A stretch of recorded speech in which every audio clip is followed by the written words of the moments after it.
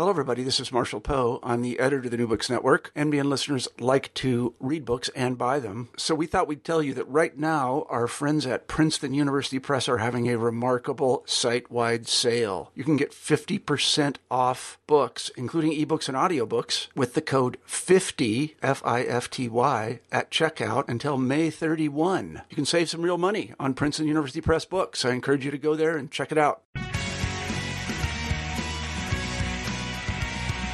Hello, this is Lily Gorn with the New Books Network, the New Books in Political Science podcast. Today it is my pleasure to speak with Claudia Lieb about her new book, Power and Feminist Agency in Capitalism, Towards a New Theory of the Political Subject, and this is published by Oxford University Press. Lieb's book, which brings together important questions within a political theory, feminist theory, and economics. The book takes up pressing issues within contemporary political and feminist theory, especially as we consider the point of action and the instance of movement. I would like Claudia to explain more of this in our discussion, but first I will invite Claudia Lieb to tell us a little about herself and how she came to this particular project. Hello, Lily. Thank you so much for inviting me to this interview and especially for reading my book. My pleasure. I'm myself from Austria, where I got my master's and PhD in psychology at the University of Vienna. And after that, I continued my education at the New School for Social Research in New York, where I received my MA in feminist theory and my PhD in political theory. So I have always been interested in mechanisms of power and trying to figure out how we can not only resist but transform power structures, hence the focus on political subjectivity. The ways to approach the subject of the political subject via the lens of critical, feminist, and psychoanalytic theory reflects my diverse academic background. And this particular project came out of your interest in understanding sort of the centrality of the idea of the subject. Is that correct? Exactly. And so when we're talking about your theory or thesis in terms of the concept of the subject, why do we need to think about the subject in context of taking on capitalism or attacking capitalism and moving towards a more equitable political and economic system? So theorizing the political subject as the agent that not only contests but transforms capitalism into a more equitable political and economic system, which I pursue in my book, is an important corrective to the lack of a rigorous critique on capitalism on the left in the United States today, to which also political theories contributed, which has arranged itself with free market capitalism. Such a critique is of utmost necessity in times when the far right has managed to deliver a false critique on capitalism to shore up its electoral success. My book finds inspiration from Marx's famous Thesis 11 in critiquing capitalism that, I'm quoting Marx, philosophers have only interpreted the world in various ways. The important thing, however, is to change it. The thesis raises 4 interrelated questions that all pertain to rethinking the idea of political subjectivity. First, when can we change the world? This question implies rethinking the subject's relation to capitalist power structures to figure out when subjects can change the world despite their being subjected to power. Second, who is engaged in changing the world? This question requires us to rethink the idea of the political subject as the agent who engages in transformative acts. Third, how can we change the world? This question implies a rethinking of the relationship between theory and practice. Fourth, what leads to or spurs on social change? This question necessitates a rethinking of the concept of suffering, in particular the suffering capitalism has brought onto the world as either impeding or leading to social change. So in my book, I bring German and French thought in conversation to answer these questions of socio-political change, and thereby develop the idea of the political subject in outline. In the first part of the book, I show that political theories that suggest that the political subject emerges in the moment of subjection to power make it difficult, if not impossible, to envision transformative agency. Instead, I introduced the idea of the moment of the limit to explain those moments when power fails to completely subject the working classes, women, racial and sexual minorities, and the political subject with transformative agency can emerge. I furthermore challenge contemporary political theories who theorize the subject as constantly shifting in postmodern fashion or doing away with the subject altogether to respond to the tensions inherent in the political subject. Because without a subject or one that constantly shifts, there is no effective agent of change. Instead, I introduced the idea of the political subject in outline to theorize the who of sociopolitical change, which has a certain coherence, the subject, necessary to effect change, and permanent openness, the outline, necessary to counter its exclusionary character. I furthermore explained that theory and practice are equally important tools of how people can change the world. And finally, I introduce a rethought concept of suffering to theorize what spurs on social change without imprisoning sufferers in victim identities, and so challenge contemporary thinkers who want to get rid of the concept of suffering in contemporary political theorizing. The second part of the book applies the idea of the political subject in outline to concrete examples, the feminist political subject and the working class woman as a political subject. And so in this context of the way that you're teasing out this idea, this concept of the political subject in outline, you also delve into the subject as a problematic or controversial space or concept, especially in context of action directed towards capitalism. Can you explain why this is a controversial concept? The concept of the subject is controversial on two fronts. The first one pertains to the question of when can we change the world. Here, inspired especially by Michel Foucault, we encounter controversial debates about the constitution of the political subject through discourse. These debates deal with the tension that on the one side, the idea of the free and autonomous subject, which we find prevalent in capitalism, ignores the ways in which discourse is connected to power that subjects and subordinates subjects. On the other side, a theoretical framework that grasps the political subject as emerging in a moment of subjection to discourse renders it difficult, if not impossible, to envision agency. An important question for feminist and political theory remains here. Can political and feminist theorists theorize a subject constituted through discourse and envision it as a political subject that is in a position to not only contest but transform power structures? On the other side, we find those thinkers who aim to theorize agency within a Foucauldian theoretical framework. But we also find those thinkers who argue that such a framework leads to an inability to theorize agency. It seems that political and feminist thought has reached something of an impasse over this question. The second strand of debates engages in controversial discussions about how to best theorize the political subject as a political agent. These debates deal with the tension that on the one hand, the notion of the political subject as any political collectivity based on an identity is inherently exclusionary. On the other hand, there is a certain necessity to theorize the political subject as an agent of change. Here a central question remains. Given the politics of exclusion that the notion of a subject engenders, can we hold on or rethink this notion for emancipatory politics? On the one side are those thinkers who either suggest that we need to give up on the idea of the political subject altogether and or conceptualize it in postmodern fashion as a constantly shifting identity to deal with the tensions inherent in the political subject. On the other side, we find political and feminist thinkers who argue, one second, including myself, that we need to rethink the idea of the political subject to theorize the who of sociopolitical change. And in this context, as you've already mentioned, your concept, the political subject in outline, which I think is really fascinating in terms of our understanding of the agency of the political subject.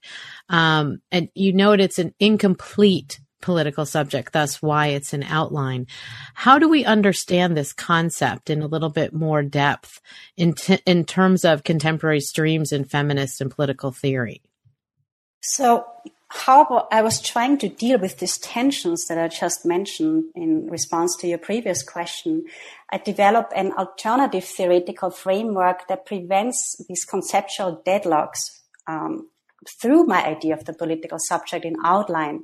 In terms of the first tension, the tension between the subject as a subjected being and her capacity for agency, I show that not every theoretical framework that theorizes subject formation in relation to discourse dissolves the subject, such that it does not allow us to speak of agents and agency. In my book, I draw on the concepts of the real, coined by Jacques Lacan, and a concept of non-identity, coined by Theodor Adorno, to theorize what I call the moment of the limit. Although discourses produce subjects as subjected beings, we are never completely determined by discourse, because of the moment of the limit in discourse, to which the moments of the real and non-identity allude. In this moment, the possibility of a political subject, which refers in my book to both an individual as well as a collective subject, with the capacity of transformative agency emerges. Whereas Foucauldian-inspired theorists suggest that the political subject emerges in the moment of subjection to discourse, I, on the contrary, suggest that it emerges in the moment when discourses fail to subject us. In terms of the second tension, the inherently exclusionary character of the political subject and the necessity of this concept to theorize an agent of change, I show that a rigorous critique on the idea of a whole and centered subject does not mean that we can give up on theorizing the subject altogether or theorize it as a constantly shifting or fluid subject, as both options do not allow us to envision an agent that not only resists but transforms the suffering capitalism has brought onto the world stage.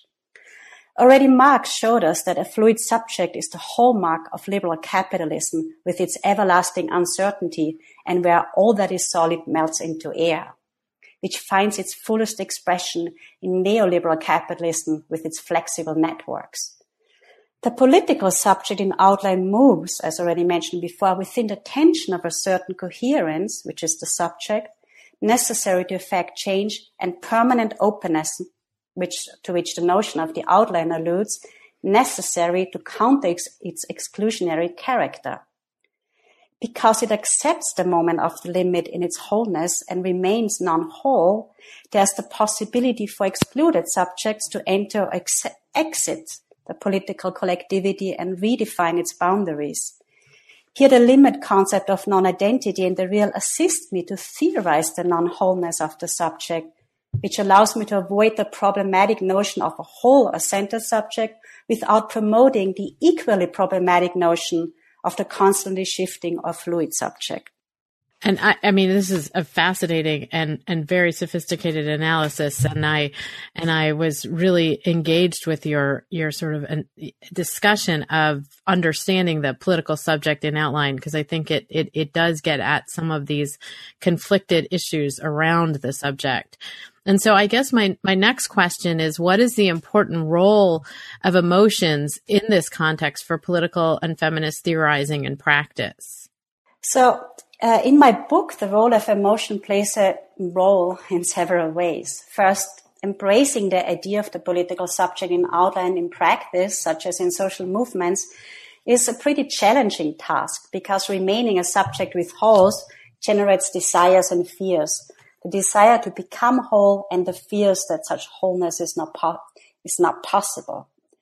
So the thing is, if such emotions are not addressed but cast aside, the political subject in outline is in danger to do away with its holes as a means to become whole, with the result of becoming exclusionary and unable to transform capitalism. Second, emotions, and in particular the emotions generated by the suffering of capitalism, play also a more liberatory potential in my book, namely as the what of sociopolitical transformation, as what brings people together to desire to change the world, which I discuss in my chapter 5. In terms of there's of course always also a certain suspicion of feminist political theorists who deal with emotions, right? So, and I think there's something about that insofar as women, but also minorities and the poor are unconsciously associated with emotions that is chiefly reserved for white bourgeois men. So, and however, my book shows that if political and feminist theorists are casting emotions aside, we not only do not understand what makes people engage in identity thinking and kind of in exclusionary thinking, which does away with the promising idea of the political subject in outline, and we do not understand what makes people rebel against capitalism. So, and I think the recent turn to affect theory in contemporary political theorizing is an important corrective to the casting out of emotions in political theory. Yes, and I think I was recently in conversation on affect theory at a recent conference, and I think that its role is really important in terms of understanding contemporary political and feminist theory, as well as a number of other contemporary theories. But you talked about this tension between theory and practice, and you note in the book that it's a mediated relation, especially as feminist theory moved into the academy in context of the waves of feminism. Those who refer to themselves as pracademics, practicing academics, as it were, are not the norm, especially in political theory. And I wonder how much of this is connected more to possibly elitism embedded in the academy, especially at Research One universities or elite colleges, and thus relationships defined by economics and elitism that grows from that. Where is practice in the academy, especially among political theorists, in terms of your understanding of this topic? I think this is a central question that comes back to the first line of my books, Marx's famous thesis 11, that philosophers have only interpreted the world, the task, however, is to change it. I believe that also political theorists in the academy have succumbed to merely making an interpretation of mostly liberal political thinkers without aiming to change the world, especially capitalism. Like the left in general, political theorists in the United States academy have largely failed to deliver rigorous critique on capitalism and instead arranged themselves within it. So in terms of your argument that elitism is responsible for the lack of pracademics is an important one, because if one is comfortable within capitalism and largely shielded from the suffering it causes, which of course academics, especially at elite institutions and elite colleges, are faced with, then there's less incentive to change it. However, I also believe that there's market pressure, particularly on political theorists. Since jobs are rare in political theory, graduate students believe that if they embrace the canon of political theory and thus mostly uncritical thinkers, they might be more able to get a job. The downside of this strategy is the lack of critical voices amongst political theorists that are coming up. In my book, I suggest for the political subject in outline, a theoretical construct to have practical force, two things need to be considered. First, the relationship between theory and practice needs to be rethought as a mediated relation, which implies that theory and practice are equally important tools to answer the question of how we can change the world. Second, mediation between theory and practice means to acknowledge the moment of the limit or the non-wholeness in both theory and practice, which suggests that both theory and practice are ongoing and never finished undertakings. As an example, to underline the unfinished moment, in my theorizing of the subject, I use the term theorizing, as I use constantly, instead of proposing to generate a whole political or feminist theory of the subject. And that certainly makes sense. So this idea of the political subject in outline, you note, and to some degree, this follows on the most recent previous question. What would make us rebel, or what makes us rebel? So yeah, this important question leads to very controversial debates around the concept of suffering as either hindering or spurring on social change. On the one side, we find those thinkers, such as Wendy Brown, who suggest that the focus on suffering of politicized identities through race, gender, and sexuality in identity politics depoliticized and indeed naturalized the suffering caused by capitalism, since such identities emerge and obtain the coherence to the politicization of exclusion from the middle class and the suffering it causes, she argues, feminist thinkers retreated from a rigorous critique on the suffering capitalism causes. On the other side are those thinkers, such as Louise MacNeil, who suggest that the turn to post-identity politics and the focus on non-identity, such as in my book, in feminist thought led to an abstract political and feminist theorizing about political agency, which denies that it is embodied subjects who carry out such agency. So I try to address these debates with my idea of the political subject in outline. On the one side, I agree with Brown that the focus on the suffering of politicized identities has led to a demise of a critique on the suffering that capitalism causes. However, contrary to her, I argue that we cannot give up on theorizing a better notion of the political subject that brings back the suffering caused by capitalism, alienation, exploitation, and isolation, which are concepts that are largely eschewed in contemporary political and feminist theorizing, and that I bring back with my idea of the political subject in outline. On the other hand, I agree with MacNeil that we cannot give up on theorizing an embodied notion of the suffering subject. However, an engagement with non-identity or equivalent concepts such as the real does not necessarily lead to an abstract theorizing as she suggests. Rather, the moment of non-identity in the real refers to the bodily moment of physical agony that tells us that the world we live in is wrong and that things should be different. However, the idea of the political subject in outline is based on a mediated relationship between mind and body, which implies that the bodily moment of physical suffering needs at the same time the moment of thinking to figure out what we must do in order to rebel. And so in that context, the sort of role of suffering and victim identity is connected to your theorizing in terms of social change. Is that correct? Yeah.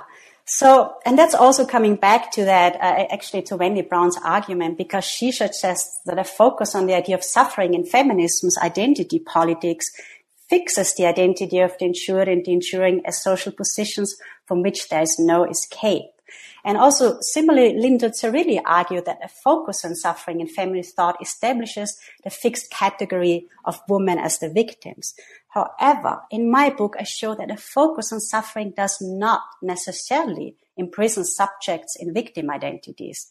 Insofar as the bodily moment of suffering refers to the moment of non-identity and the real, which are the concepts that allow me to theorize the idea of the political subject that remains an outline, whose boundaries are permanently open for contestation, there is no danger that an embrace of suffering imprisons one in a victim identity. Furthermore, my conceptualization of suffering caused by capitalism does not lead to a downtrodden subject as we find it in MacNeil's work. Rather, it leads to a rebellious political subject in outline that is an individual or collectivity ready to transform the status quo. So then following on from that, what is your understanding of the unconscious and how does that inform the idea of the political subject as outlined? But more specifically, you note that the notion of the unconscious is linked to non-identity and the real. What do you mean by this, especially as it connects to agency and change? So my understanding of the unconscious, which is based on Lacan, informs the idea of the political subject in outline on two levels. First, at the level of subject formation, the unconscious is connected to discourse and power. And at the level of the subject in outline, it is connected to socio-political change. At the first level, the unconscious emerges in the moment the subject or conscious subject identifies with or subjects herself to an oppressive signifier or category. Here the unconscious subject emerges in the moment of subjection to a fixed or closed signifier. As such, the unconscious is composed of all those aspects the signifier denies, which tells us that the political subject finds herself in the unconscious. However, this doesn't mean that the Lacanian unconscious solidifies our subjection to power, as Butler has argued. Rather, in the later Lacan, we find another formulation of the unconscious, where the unconscious is connected to the real and non-identity, which allows us to enlist the unconscious in the project of socio-political transformation. In a moment of the real and non-identity, which refers to the moment of the limit in the signifier fails to fully determine the subject. In this brief moment, when the signifier opens up, the unconscious subject and its critical potential can emerge in the conscious as a political subject with the capacity to not only resist, but to transform capitalism. And so in your book, you talk about the fighting the ills of discourse, which cannot necessarily be separated from the fight against the ills of capitalism. How and in what ways must these ills be examined together? And how does your thesis in the book take up these connected but often studied separately, as you note, subjects? You talk about the linguistic oppositional and how it's related to the economic oppositional. Can you sort of explain that a little bit more broadly? Yeah, thank you for that question. So what I'm arguing throughout the book is that hierarchical oppositions are the prevalent mode of thinking and theorizing in modern capitalist societies, and that such positions play a core role in justifying and covering over the suffering capitalism causes, and which is the class, gendered, race, and sex division of labor and the exploitation of the working classes, women, as well as racial and sexual minorities. Already Marx showed us that the bourgeoisie established an absolute opposition between the pure mind and the impure body, and then linked itself to the mind and the working classes to the despised body, which it then used to justify and cover over the division of labor. Adorno further argued that orchestrating an absolute opposition between the pure mind and the despised body became the primary purpose of those who benefited from the division between mental and material production. So also Marx and Adorno exposed the ways in which the cultural construction of the working classes as the despised body advances capitalist exploitation of workers that did not grasp the ways in which hierarchical oppositions, such as mind-body, intellectual material labor, culture-nature, subject-object, the universal particular, are unconsciously classed, but also gendered, raced, and sexed, which are foregrounded in my book. The signifiers working classes and women, as well as racial and sexual minorities, are unconsciously linked to what constitutes the negative side of hierarchical oppositions, the despised body, nature, material labor, the object and the particular, which is used to justify and cover over the division of labor and exploitation along class, gender, race, and sexual lines. If one of the core tasks of feminist political thought is to fight the ills of capitalism, and I believe it has to also fight the ills of discourse. For this, we must pursue several things in tandem. First, we must expose hierarchical oppositions and make conscious the ways they are unconsciously gendered, classed, raced, and sexed. Second, we must delink groups of people from oppositions to counter the reinforcement of subordination and domination along class, gender, race, and sexual lines. Third, we must establish a mediated relation between oppositions, which are aimed at with developing the idea of the political subject in outline. And so following on with regard to the discussion of Marx and Adorno and approaching the idea of working class women, how does this fit into your broader thesis in regard to the subject as outlined? This question brings me actually to the second part of my book, where I expose the ways in which Adorno and Marx have problematic constructions of the working class woman. In relation to Marx, he showed that also his core philosophical project was to challenge hierarchical oppositions. When taking a closer look at his writings on the working class woman, he reinforces hierarchical oppositions, and we find her positions at what constitutes the negative side of such hierarchies. In relation to Adorno, I show that although he attacked identity thinking, which is a thinking that does away with the moment of non-identity, he reinforces identity thinking in his writings on the working class woman, who appears in the three figurations of the phallic, the castrating, and the castrated woman. To counter their identity thinking, I introduced examples of working class women as political subjects in outline, with the force to not only challenge, but also to transform capitalism. So that the thinkers of whose core philosophical project was to challenge hierarchical oppositions in Marx or in identity thinking in Adorno, reinforce hierarchical oppositions and identity thinking, brings us back to the challenges the idea of the subject in outline poses in practice, insofar as accepting to remain a subject with holes or an outline generates desires and fears that implicate Marx and Adorno in the very same form of thinking they challenge in their philosophical projects. For the theory and practice of a political subject in outline to be able to move within the tension of permanent openness and a certain coherence, we must successfully deal with the fears and desires that embrace of the moment of the limit in sights, which brings us back to your earlier question about the importance of dealing with emotions in political theorizing.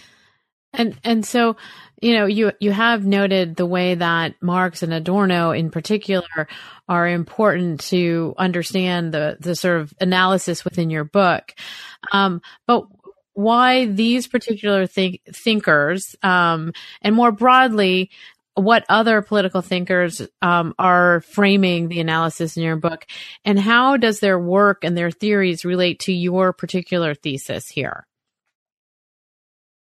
Yeah, so I already mentioned them on several occasions. Right. So I draw primarily on Marx, Adorno, and Lacan to demonstrate my own ideas. In the course of that enterprise, I also relate the thinkers to each other. And most importantly, I bring these thinkers in conversation with feminist and post and decolonial theory.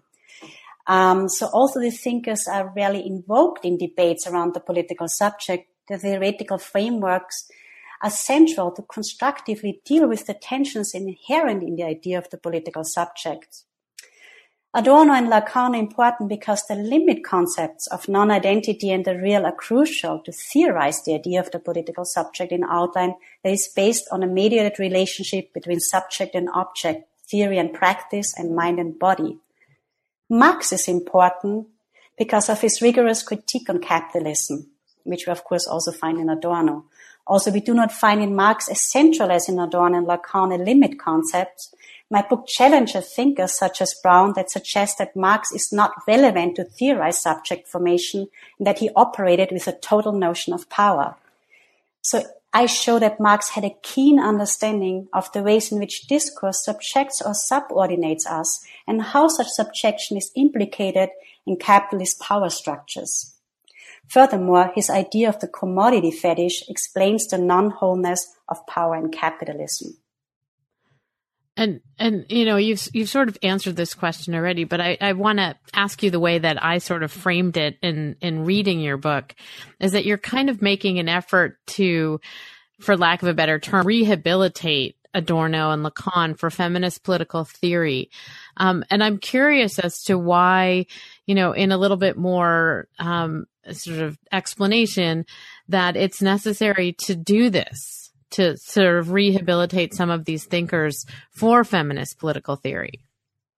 So what Adorno and other early Frankfurt School thinkers such as Marcuse and Horkheimer pursue is a rigorous critique on capitalism and fascism by combining psychoanalytic and Marx theories. So unfortunately, such a project has largely been abandoned by contemporary Frankfurt School thinkers such as Fraser and Honneth and Habermas, with their dismissal of psychoanalysis and Marxist thought, which led to a de-radicalization of critical theory itself.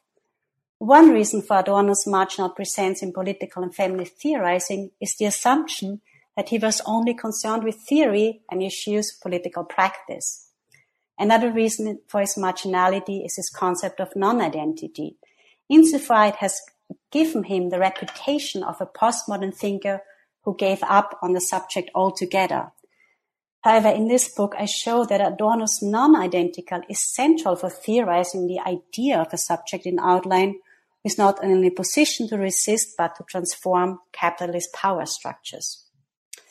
Also, there are few feminist political theorists who aim to integrate psychoanalytic concepts into their thought.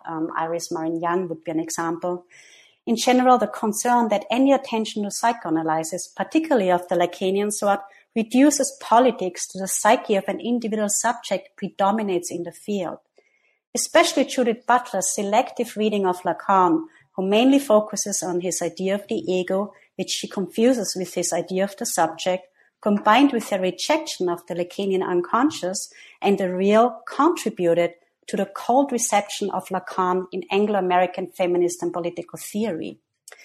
Also, an essay collection on Lacan's book 20 introduces the constructive aspect of the real for feminist theorizing. The contributors to the volume only marginally explain the relevance of the real for feminist transformative agency, which my book foregrounds.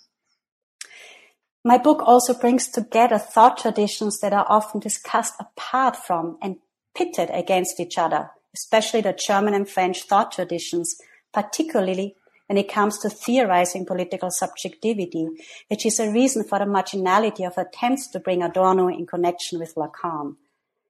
However, as this book shows, pitting Lacan against Adorno does not do justice to their similar theoretical projects, such as the parallels between non-identity and the real, and the attack on the idea of a whole and centered subject without giving up on the subject altogether, which is central for theorizing the idea of a political subject in outline. And I found that part of your argument to putting these theorists in connection to one another or in conversation with one another in areas where they hadn't been before to be really important and super interesting in terms of understanding the political subject and outline. But I wanted to take you back to an earlier question that I have, because I continue to be intrigued by and somewhat frustrated by sort of the idea for feminist transformative agency and economic transformative agency. And I think to some degree, this is often quite a leap for academics. At least that has been my experience. And I have experience working for the federal government and doing political activism myself. But as I noted in one of the earlier questions, and you responded to it in part, there isn't a lot of engagement, support, or movement towards transformative attempts within the academic structure. I send my students on internships, but when you start getting into the realm of, PhD programs, I find this is especially the case within political theory. And I have recently read and interviewed the authors of Listen, We Need to Talk, How to Change Attitudes About LGBT Rights, about how there was a shift in attitudes around LGBT citizens, and that the same is not necessarily moving in a similar direction for transgendered individuals. How then might we expect a shift in both the academic reception of transformative economic and feminist agency, but also the very real, as we say, boots on the ground work that is part of shifting political and cultural perspectives? Can you talk a little bit about that in context of your theory of, sort of understanding the role of power and agency within a capitalist structure? So I really like the idea of pracademics as defined by Mike Carlson and Harrison, which implies that we are not just sitting in our office and pondering deep thoughts, but engage in real political work, as you have done yourself. This is an important reminder for political theorists that we cannot just make an interpretation of the world, but must actually do something to change the world, which is particularly important given the rise of the far right in the United States and in Europe. In my own boots on the ground work, I have worked to transform power structures, particularly within the academic context. At the University of Vienna, I created independent women's groups, one on sexuality and one on women and aggressive behavior, in which we discussed literature on sexual oppression and the dismissal of women who display assertive behavior. This work culminated in my first book, The Destruction of the Myth of the Peaceful Woman, where I show that discourses that suggest that women are naturally less aggressive than men contribute to marginalize assertive women by suggesting that such behavior is unnatural and unwomanly, and demonstrate that human aggression is more determined by social group context than by gender. Also, at the New School for Social Research, during my graduate studies, I created a women's group across academic institutions in New York City that addressed issues of marginalization in academia for women from working class origins. This group was for most, if not all, of the participants the first time that they voiced the experiences of class oppression as first-generation students and how such oppression intersected with racial and sexual oppression. This work culminated in my second book, Working Class Women in Elite Academia, a philosophical inquiry, which is based on interviews with women from working class origins in academic institutions in New York City. Here I discuss the mechanisms of power in academic institutions that contribute to keep working class female and minority scholars either out or at the margins of academic institutions, and explain the strategies they use to resist the marginalization in academia. However, mediation between theory and practice means not only establishing connection between theory and practice, such as you call kind of in your idea of boots on the ground putting, but also granting a moment of theory's independence from practice for theory to be able to unfold its critical potential and to avoid a scenario where theory is tailored according to the results practice aims at. Furthermore, there is in many political science departments also certain hostility towards political theory, particularly a political theory that aims at transforming the status quo and capitalism. So while I think that academics are important, I believe that there also needs to be a greater openness towards political theorizing in its various forms to be able to establish a mediation between theory and practice. And that, of course, makes perfect sense. So in terms of your work and your conclusions, you note that they differ from the theorist Slavoj Žižek. You note that both you and Žižek bring Marx and Lacan into conversation with one another, but that you reach different determinations. And this is because of your integration of Adorno and because you are working with feminist theory as well. But I would love for you to explain a little bit about the distinctions here. So, like, as you just mentioned, like myself, Žižek aims to bring Lacan in conversation with Marx to explore the ills of capitalism. However, he neither draws on Adorno nor on feminist theory or and decolonial theory to make his claims, which leads to some problematic conclusions. One central strategy Žižek proposes for radical socio-political change is what he calls subjective destitution, which arises when the subject announces herself as a subject, in which he theorizes also as a form of symbolic suicide that allows us to begin anew. His idea of subjective destitution is depoliticizing in a world where the constitution of a political subject to fight the ills of capitalism is more important than ever. Although the political subject in outline acknowledges the moment of the limit and its subjectivity, its remaining withholds, as Žižek does, it significantly differs from his idea of the subject because it rejects an annulling of the subject, as we need to proceed via an outline of a political subject to transform capitalism. I also disagree with Žižek's argument that the paradigmatic case of a psychoanalytic act, which leads in particular Lacanian parlance to radical transformations, is feminine and exemplified by Antigone's refusal to bend to state power. For him, Antigone's no to state power is literally suicidal and leads to her radical freedom.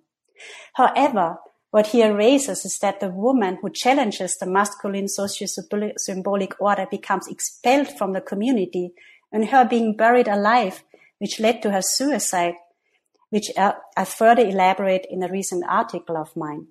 Antigone's act of suicide does not subvert the project of capitalism, but rather reinforces it.